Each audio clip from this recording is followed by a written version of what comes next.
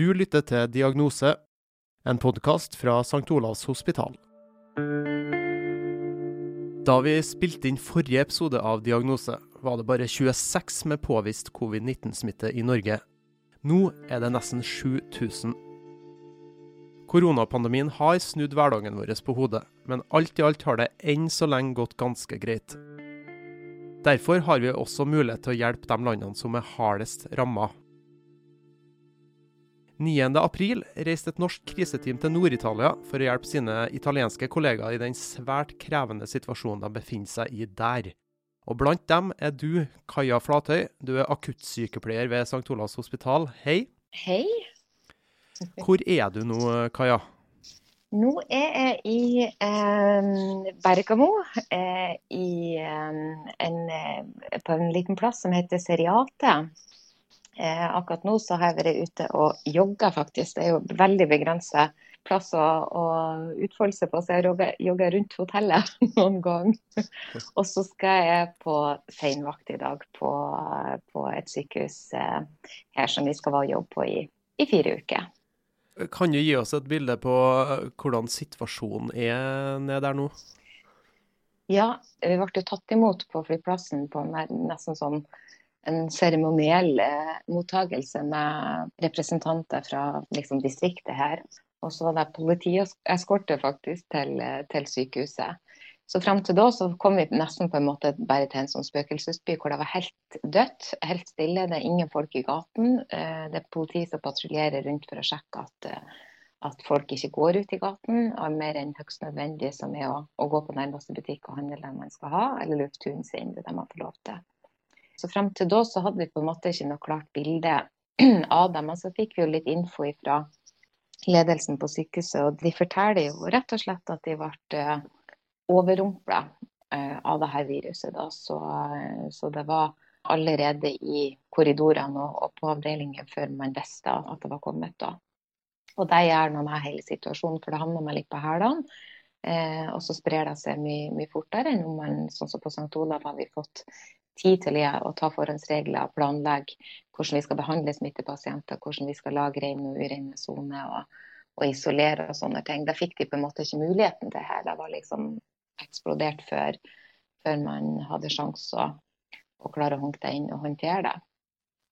Så de har nok stått i en verre situasjon før vi kom enn når vi kom. Det virket som om at uka før vi kom så var det på topp. Da var det på en måte helt uoversiktlig og kaotisk, og det døde mange tett, for å si det sånn.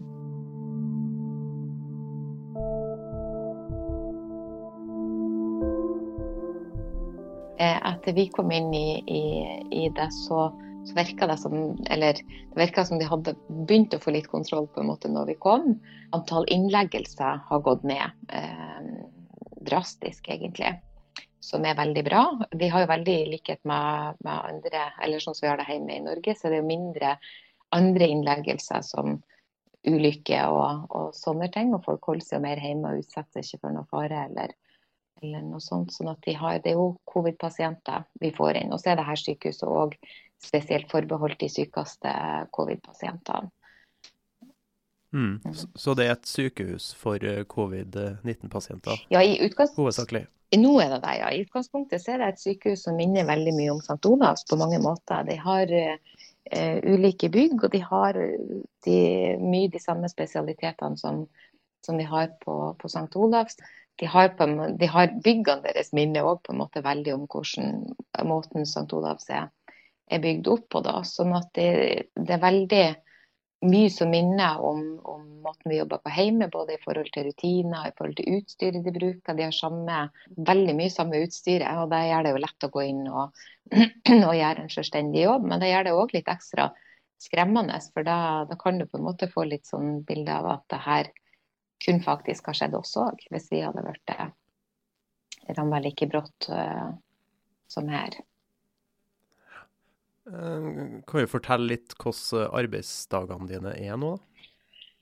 Ja, den posten som jeg jobber på, da er en medisinsk post som i utgangspunktet har lungepasienter, hematologi, og de har nyre, og de har på en måte en samlepost for medisinske tilstander. Men de har nok vanligvis ikke så dårlige pasienter som de har nå. Så det er tydelig at de har måttet omstilt seg ganske mye. Og for det første så er det helt ny pasientgruppe for alle. Og de bruker nå CPAP og NIV og en del annet utstyr enn de er vant med da. De driver mer behandling nå enn på sengeposten enn de har gjort før. Mange av de pasientene som ligger hos oss nå vil i en normalsituasjon ha havnet på intensiv, men der er det jo fullt. Så da gjør man så godt man kan på post, så lenge som man kan. Hvordan er situasjonen med å unngå smitte? Føler du deg trygg på jobb der?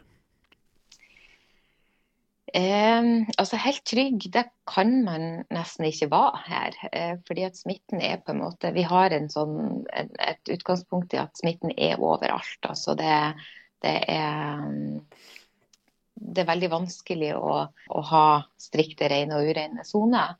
Alle pasientene har covid, så vi gjør så godt vi kan, men jeg har det jo i bakhodet hele tiden at vi er på et utsatt sykehus, og der florerer det overalt. Så helt trygg kan man kanskje aldri være, men det er liksom en del av gamet med den her. Når du skal ut av det vanlige miljøet og jobbe en annen plass med andre folk og sånn, så er det en risiko med det.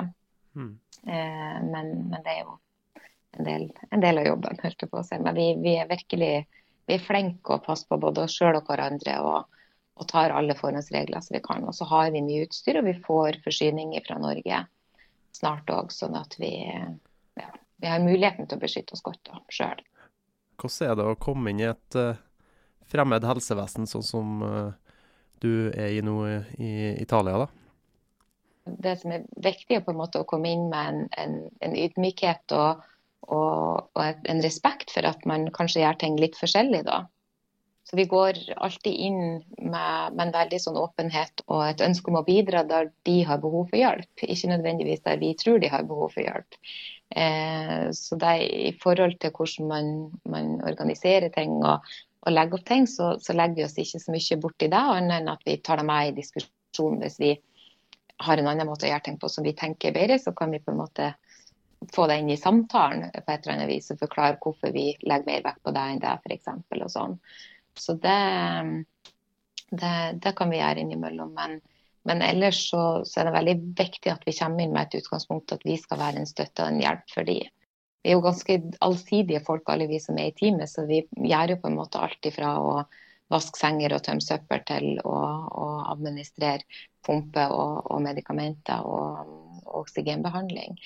Og komme med råd i forhold til hvis det er ting vi tenker vi ser annerledes på det. Så det er en allsidig jobb, men det aller viktigste som vi gjør her i Bergamo, det er kanskje det å møte personalet der de er, høre på deres historie og på en måte prøve å se dem og det de har vært gjennom, for de har vært gjennom noe helt ubegripelig. Så det at det kommer noen utenfra fra et annet land som på en måte ser de og anerkjenner det de har stått i, for de har virkelig gjort en fantastisk jobb de siste ukene. De har vært overveldet og personlig påvirket selvfølgelig, for det er jo mange av de som har både mistet sine, og det å se at så mange pasienter dør rundt den, det er krevende.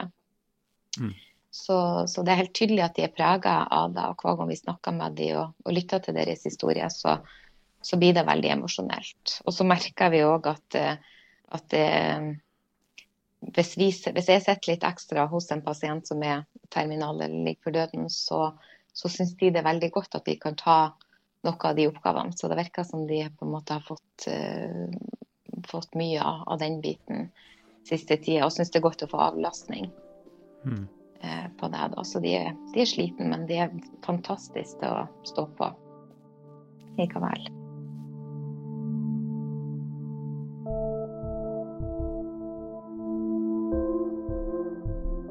Hvordan er det med kommunikasjon? Forstår helsearbeidere hverandre på tvers av språkbarrierene? Ja, men det er et veldig bra spørsmål. Det er kanskje det som er mest utfordrende i jobbsammenheng, bortsett fra og at det er mange som er veldig dårlige og dør da. Vi prøver å plukke opp så mye som vi kan, og så har vi jo en del felles ord på latin som gjør det mye lettere å få med seg mer. Og så er mye av medisinene og virkestoffet i medisinene er jo det samme, så vi kan på en måte slå opp og lese oss til ordinasjoner, og at vi er trygge på at vi vet hva vi gir på en måte.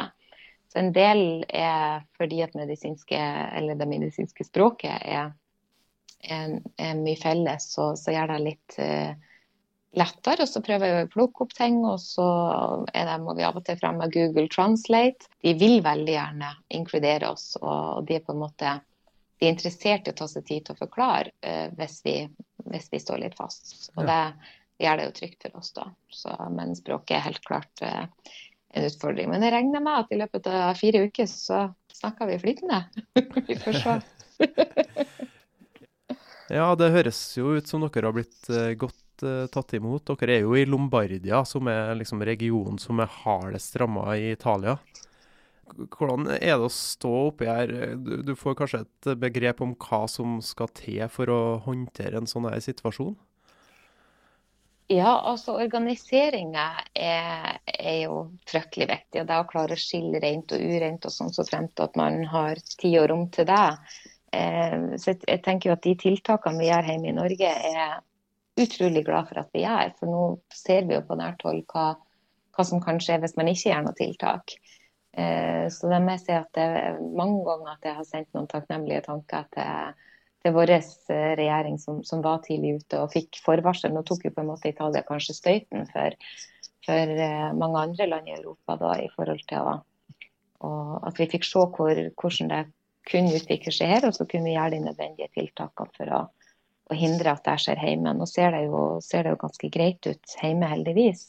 Men det må jeg si, det er jo vant med å ha dårlige pasienter og se at folk dør fra tid til annen, men det er noe annet når det er så massivt. I går så mistet vi 2 av mine pasienter som jeg har fulgt opp siden jeg kom, og en tredje som lå og kjempet hele senvakta. Så det dør en del pasienter her, og en ting er på en måte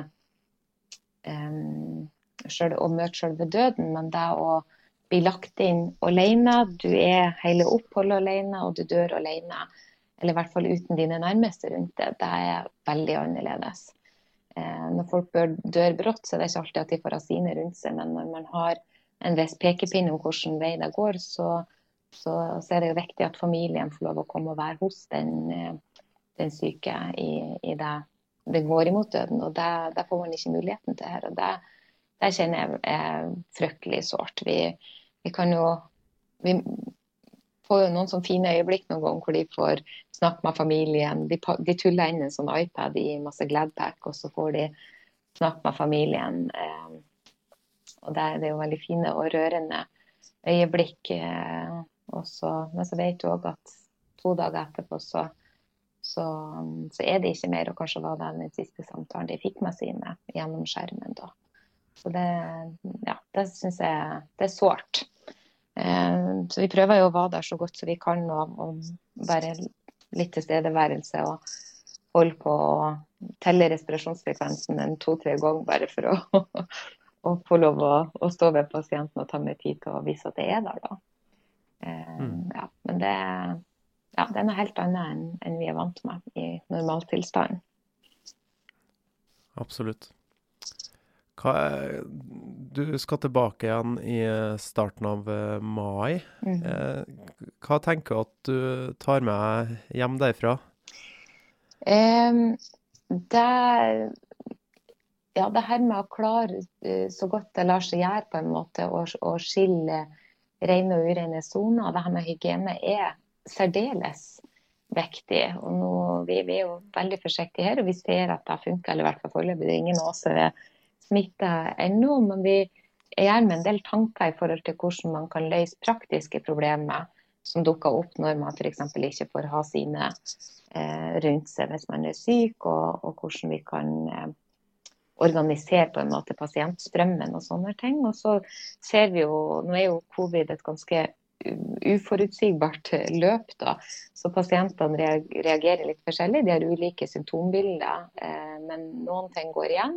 Og en del ting som vi ikke visste om fra før, får vi noe innblikk i her da. Så det er mye spennende som dukker opp, som vi ikke har fått erfaring med, for at vi ikke har hatt den mengden pasienter, covid-pasienter hjemme da. Det er fint å ta med seg hjem og kunne fortelle om hjemme.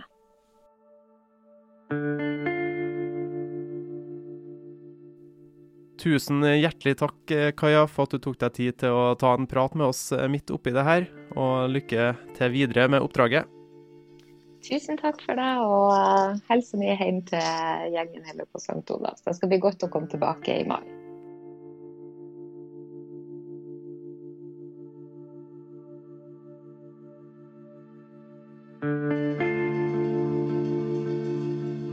Du har hørt på Diagnose, en podcast fra St. Olavs hospital. Denne episoden er produsert av meg, Elling Finnanger Snøfugl, Nils Lian og Kirsten McDonough. Marit Kvikne er vår ansvarlige redaktør. En stor takk til Kaja og teamet hennes, både for den jobben de gjør i Nord-Italia, og for at vi får et innblikk i situasjonen i et av de hardest koronarammede områdene i verden. Besøk gjerne St. Olavs hospital på Facebook og Instagram for å finne ut når neste episode kommer. Om du liker Diagnose, så sjekk ut stolav.no/diagnose, hvor du finner alle våre tidligere episoder. Pass på dere selv og alle andre, hold avstand og vask hendene. Vi høres.